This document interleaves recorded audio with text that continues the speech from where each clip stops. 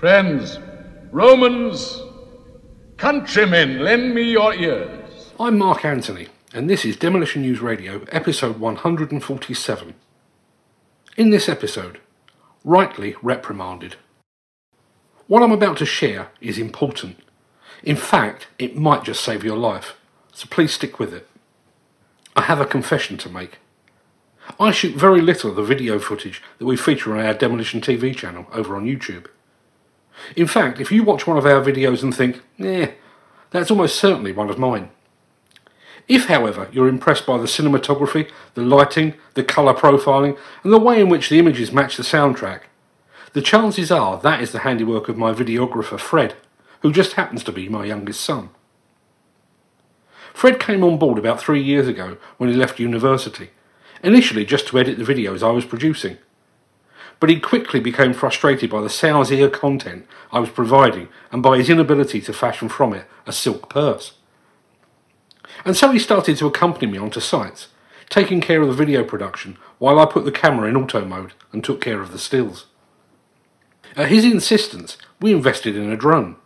He's more than happy for me to fetch it when it lands unexpectedly in a neighbouring field, but in the 2 years or more that we've had it, he's never allowed me to fly it once. Then, about a year ago, we got a new camera to allow him to increase our production values even more. Some of his videos have now accrued more than 1 million views across our social media platforms.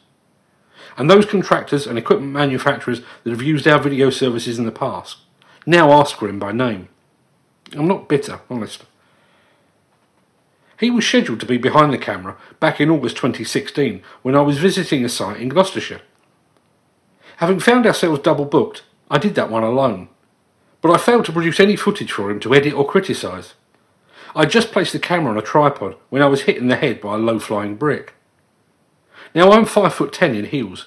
The brick hit me in the side of the eye socket. Fred is 6'1". If he'd been behind the camera, he would have taken the full force in his face. Chances are he would have broken his jaw. Chances are he would have lost a lot of teeth.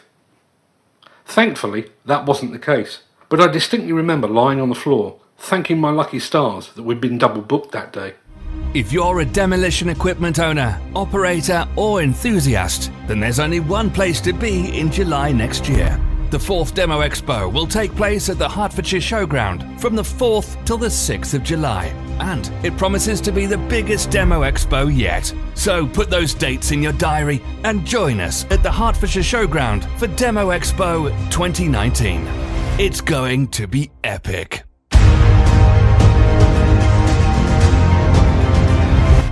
Painful though it was, that incident afforded me a new perspective on the job I do. I tell people that I now use the camera zoom more often and that we've invested in a new telescopic lens to keep us both out of harm's way. And I'm only half joking.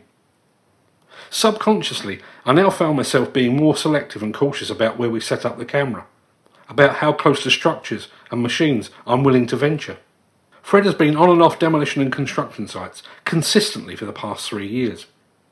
He's been through countless site inductions in that time, watched endless safety videos, and attended more safety briefings than either of us care to remember. But I now find myself watching him almost as much as the demolition process.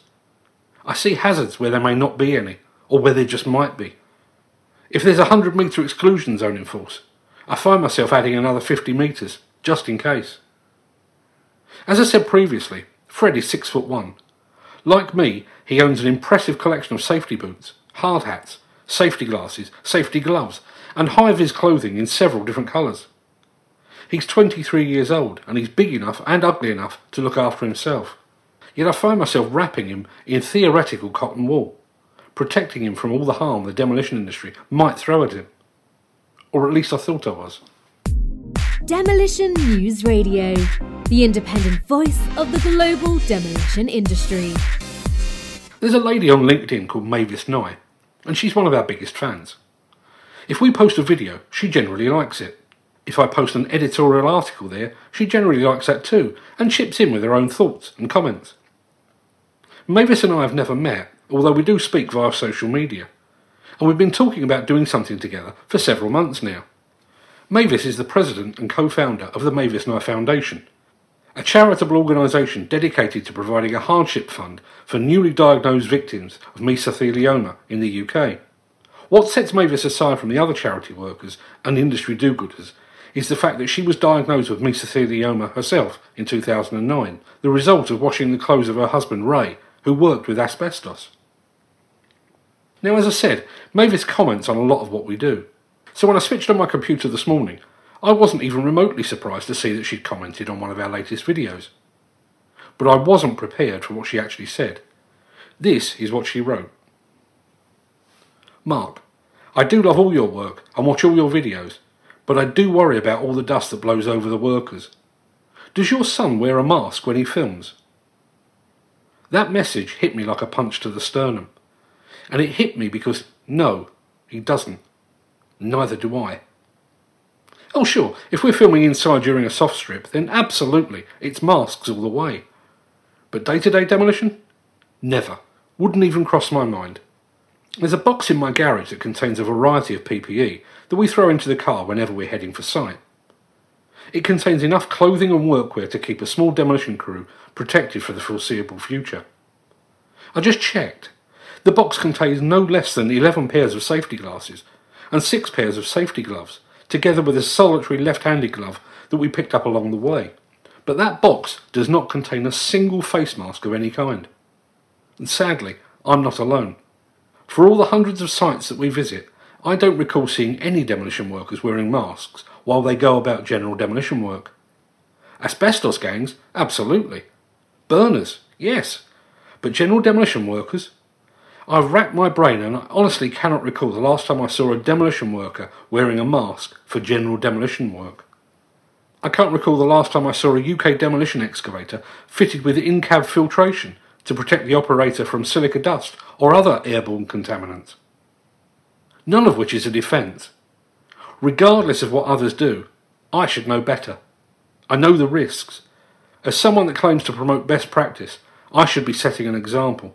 As a father, I should be taking greater care of my son. I should be taking greater care of myself. Demolition News Radio is the podcast of demolitionnews.com and the Demolition Magazine. When you put your head above the online parapet like I do, you have to be prepared to take criticism on the chin, even when it's misplaced, misguided, or spiteful. And over the years, I've had the lot. I've been threatened and abused. I've been told directly and indirectly that I'm a disgrace to the demolition industry and that I have no place writing about it because I've never done it. I've been told that I favour certain contractors and manufacturers because I'm on their payroll. I'm not, by the way. I'm told regularly that I should keep my opinions to myself and that the music we use on our videos is terrible. And all of it is like water off a duck's back. Partly because for every message of criticism we receive, we get 100 or more praising what we do. And partly because, frankly, I don't give a toss. I will stand and fall by my editorial integrity, an editorial integrity that has allowed us to become the demolition world's largest news portal and magazine. But today's message from Mavis truly found my Achilles heel. And so, there are 2 things that I plan to do just as soon as I finish recording and uploading this podcast. The first is to order a pair of face masks, one for myself and one for Fred. The second is to make a donation to the Mavis Nye Foundation, the founder of which might just have saved my son's life. I urge you to do likewise. You can find her website at www.mavisnyefoundation.com. Thanks for listening. Demolition News Radio, dedicated to demolition.